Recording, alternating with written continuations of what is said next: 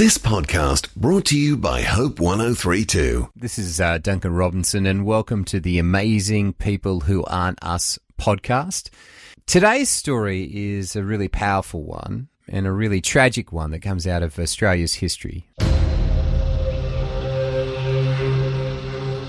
Well, there's simply no way of underestimating the fire threat Victoria is facing over the next 24 hours or so. During Saturday, a gale force north wind will combine with extreme heat, and that's not a good combination in terms of fire potential.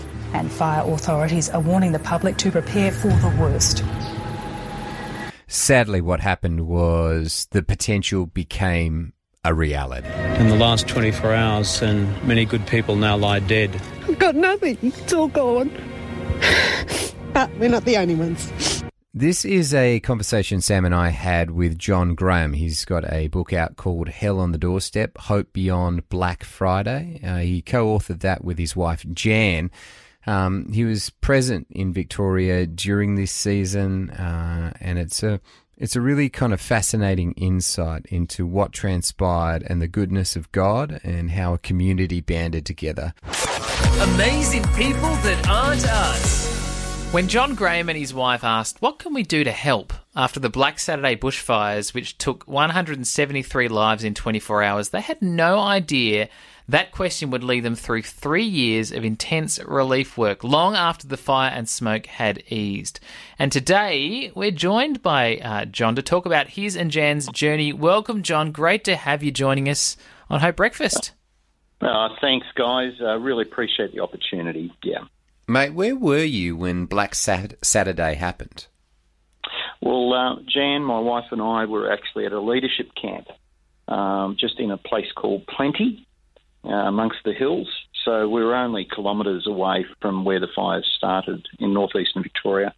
I mean, that moment, you're sitting there, you know, obviously you can see the thick black smoke, you know, pouring down the mountains. And I mean, did you have any indication early on in those moments where you think to yourself, man, this is serious, like this is a big deal, what's transpiring? Well, actually, because of the week leading up to Black Saturday with the intense heat and the windy extreme conditions on the day, we had no idea because we're actually inside a campsite and we were doing leadership training. We were on our lunch break, to be honest with you. And the camp owner came into the dining area and told everyone, put your knives and forks down, and if everyone could evacuate, there's a fire coming. He was very, very calm, and no one really took him seriously, if I can say that. And then suddenly he said, do it now. And that's when we realised this guy's fair income. So it's only as we left the building, we saw the plumes of smoke way off in the distance, and we thought, gee, that doesn't look good. Not understanding this was going to be the worst fire in Australia's history coming our way. It is the 10th anniversary of those fires now, and it seems to me that you can remember that moment very, very vividly. What are some other things that stand out in your mind from that day? Well, on that day, as we vacated the campsite and gathered up our gear and headed back down the hill and back into Whittlesea Township, we actually drove past a friend's farm and thought we'll pop in and see them, make sure they're okay, not knowing that would change the course of our lives from that point on. So the things that stand out in our mind was just the way people left the campsite slowly, the way that we called into a friend's place on the way back towards our house. And then from that moment, the other things that stood out was their son was trapped in a house in Kinglake and phoning them at the farm, and then suddenly his phone went dead. And I remember looking at the parents thinking, we've just lost our son. And that wasn't the case, but we weren't to know that at that time. And then the other things that stand out in my mind, even 10 years ago, is my mate being an ex-MFB officer, Melbourne Fire Brigade officer, just grabbed his four-wheel drive and his water tank and hooked up, and off he went, and we lost him for 24 hours. We lost all contact with him, not knowing if we'd lost him and his son.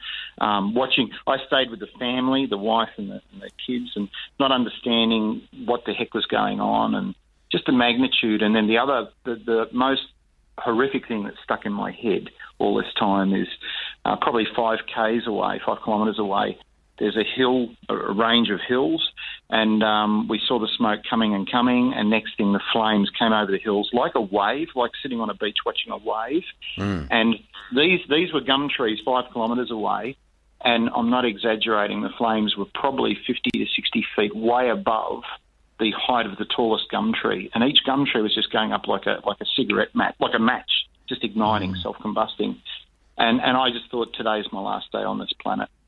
I honestly thought, that's it. It's over. We're done. And it was only that the wind changed and blew it across towards King Lake that we're still here today talking about it.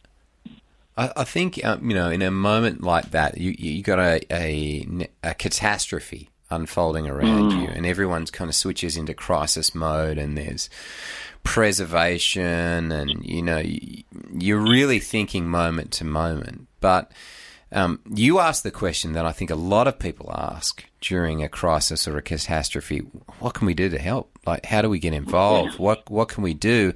And that, for you, kind of unfolded a really significant event that lasted a number of years.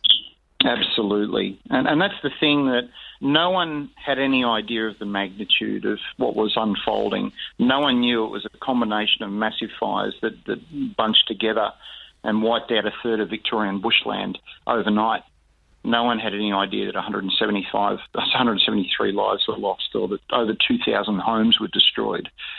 No one had any idea that it was going to create a moon crater across the face of Victorian landscape that would just create just such devastation. So, as you say, it's only as the days unfolded that so many people, the overwhelming response of generosity and goodwill right across not only our state, our nation, but across the world, they raised over $400 million.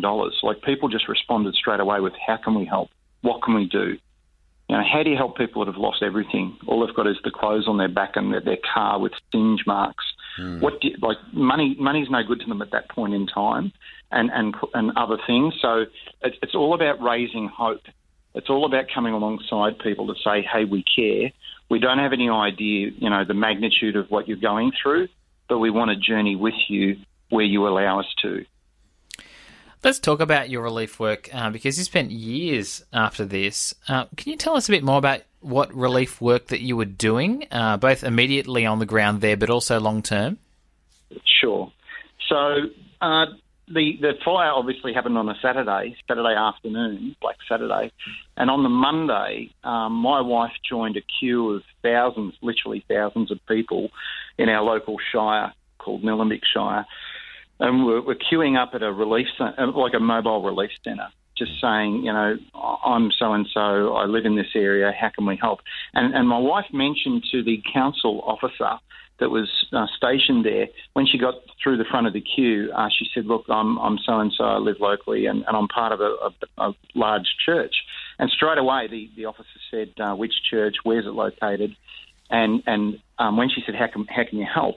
The guy said to her, can you be an overflow for here? Because we're absolutely swarmed and overloaded. It's becoming a bottleneck of people donating food and clothing and whatever, And so my wife didn't have the answer on the spot. She couldn't answer that. So went back and had a meeting with the pastoral team at Diamond Valley Baptist, and within the hour, a call came back saying, yes, we're happy to help. And suddenly all the trucks, trailers and entourage was then redirected to our site at the church, and literally within a matter of hours, it was just swarming with people, and also with news cameras. Channel 10, 9, and I think even 7 turned up.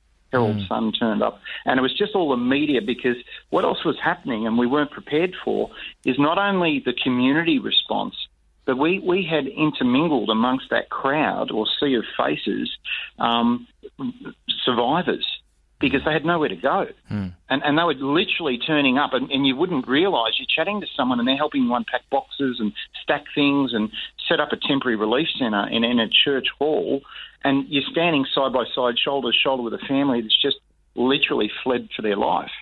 And it was the most unreal experience that what do you do? What do you do at that moment? This is 2 days after the event. That was the beginning of what was starting to unfold. So we set up a relief centre at the church. They had 20-foot shipping containers turning up and being delivered to store stuff. And then we had so many volunteers sorting through and, putting out, bottled water and babies' nappies and just clothing and just practical things. We had to set up a temporary food bank. There was another facility just a few kilometres away that was offered to us rent-free. So we had builders go out there and start setting up shelving like a little mini supermarket so they could get all the food for free. Then we had another outlet, another shop front a few kilometres away that was set up as a mobile clothing outlet where people could go and get all their clothing. There was all that sort of stuff. And so we had natural progression of what was being delivered and donated. It couldn't all be stored in one area at one time. There was just such an overwhelming response. So I was coordinating volunteers. I was coordinating relief centres locally in that community and working very, very closely with government and with council officers. And very soon they realised, hey, we can trust these guys. It's an overwhelming response, greater than their capacity with staffing. So they eventually asked, through the council, they gave me keys to 6 other warehouse facilities, like a Fort Knox and other facilities.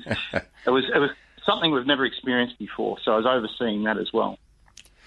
I think of those moments, right, as that starts to unfold and you get people getting, fresh clothing and food, and so they can start that process of piecing their lives back together. But there's also been this incredible kind of emotional trauma and devastation that takes place in their lives, which means that you've kind of got to, on some level, help them cope with like a mental resilience to come back from an event like this. There's a lot of counselling that you must have had to do on top of not just providing food and clothing for them. Well, and that's part of the bigger picture. I mean, my wife and I did this for 3 years. We didn't sign up for this. We didn't know it was going to happen. No one's ever prepared for anything of this magnitude. And so the reality, as you highlighted, is that every day you're dealing with people that are traumatised. You're coming with different levels of trauma. Some people lost their houses. Some people lost their pets. Some people lost everything, including some family members. So you've got different levels of trauma, and people are then coming to you asking for food or clothing or just wanting to sit in this numb state and then talk about what they saw and what they experienced. And that can then traumatise some of your volunteers because we're not prepared for this. And I'm not saying you shouldn't do it. I'm just saying what you hit on, that you need a debriefing session, you need counsellors, you need psychologists, you need professionals there on standby to work with these people and walk with these people. So we hit the ground running, and it was just a full-on combat aftermath of what took place through Black Saturday. You have written a book about your experience. It's called Hell on the Doorstep, Hope Beyond Black Saturday. You wrote it with your wife, Jan. Absolutely. And in the foreword of the book, you actually say that you and Jan, because you weren't survivors, you didn't feel qualified to write about the journey of other survivors. No, not at all. Tell us about the emotional process it must have been to end up writing this book with that in mind. Sure. So Jan and I attend Uni Hill Church in Bundoora, and the senior pastor then, his wife, is a accredited author and publisher. And so she sat down with my wife, Jan, and said to her over coffee, tell me what happened, basically, with Black Saturday and what involvement you guys had. And as Jan described some of the detail, Meredith Reski, who's the author of the book, said, you guys should write a book. And Jan laughed, said, we're not authors, we can't do that. And she said, no, but I am. So we fed the detail, the chronological detail to Meredith, and she incredibly put this book together and then included the social aspect of not just Black Saturday, but beyond Black Saturday, the fact that hell's on our doorstep everywhere, every day, for a lot of people that are suffering other forms of trauma as well, and what is our response. And that's the purpose of the book, because we did not want to appear to be heroes, because we're not. It's more about the survivors and how to raise faith and hope after trauma of that magnitude. But here we are 10 years on from the events of Black Saturday. How are the communities going in the area? Well, I'm generalising because it's such a wide answer to that question. Yeah. A high percentage of the people never went back to that area. They may have had insurance, they may not. They may have got payouts through groups getting together and trying to sue companies that were looking into what caused the fires. But ultimately, people have moved on geographically, maybe not mentally or emotionally, and so you'll find a high percentage of people actually moved out of the area. Too many bad memories, and they'd lost family and friends and neighbours, and so they've relocated. And the ones that stayed are probably ones that didn't want to move. They've remained in that position, and they remain with those memories, and it's very, very tough for them. So a lot of people suffered post-traumatic stress disorder. A lot of people had vivid memories of what they saw, what they heard, what they experienced that will never leave them. The 10th anniversary is significant for the public and the community at large, but I heard a lady say to me that lost 2 of her daughters in the fire. Every day is a sad day, not just the 1st anniversary, not just the 10th anniversary. Every day is a sad day for her. Yeah, I think, there's a saying that goes that the hole in your heart of a lost loved one never gets smaller, but your life grows around it and becomes bigger. And so that pain never lessens, but the impact that you can have as your life continues to grow magnifies. Have you seen that from people in the area? Oh, absolutely. I mean, that's a brilliant saying you just quoted. So many survivors we connected with and formed very strong relationships with, very good friendships, even today. And one lady that lost her husband, she was actually on the phone to her husband as the fires hit, and then she lost him. And she was actually doing her doctorate, and she was actually at university for an exam. That's the thing that saved her life. And she was so traumatised, so incredibly traumatised. And she said to me sometime later, as we were connecting over community meals that we were running and other events we were running, and she said what a psychiatrist said to her was, when you board a plane, the first thing they do on any flight is they run through the safety procedures, and they say in the event of an emergency, the oxygen mask will drop down and you must put it over yourself first before you put it over your children. And the context was this, that here's this woman completely traumatised and potentially suicidal after what she experienced, and she had to get to a place where you must look after yourself first, be it through counselling or whatever, and then get to a place then you're in a better position then to help others. And that was her lifeline. That was the one thing that kept her going, and to this day. And she's an incredibly talented woman. And that whole family has been impacted that we can't comprehend the magnitude. But she just gets through her life one day at a time as a result of that lifeline being offered to her. For the sake of her family and her friends. John, to you and Jan, thank you for the incredible work you've done over the years helping these communities. And we know this is definitely going to be a hard day for you and others as this 10th anniversary of the Black Saturday bushfires is commemorated and remembered. But look, thank you for joining us on Hope Breakfast and sharing your incredible experience and the work that you've been doing. Absolute pleasure. And thank you guys for the opportunity just to share a glimpse of this 10th anniversary and what some people are enduring. But our prayer is that it will continue to raise faith and hope. No one has answers for when there's death and destruction, but our faith and hope is in God that oversees all of life and the future. And that's what we focus on, is how can we regroup? How can we offer hope? How can we help those to help themselves? And together we can join arms and link up and just move forward together one day at a time. John, I couldn't say it better myself, mate. Thanks for those words. Good on you guys. Thank you. And that is the first edition of Amazing People That Aren't Us. If you know someone who you think we should talk to, who is an incredible human being in society today, let us know about them. Email us at breakfast@hope1032.com.au. We would absolutely love to talk to them and share their story with the world. Thanks for listening. Start your day with Life Words. Subscribe to Hope 1032's free daily email devotional at hope1032.com.au.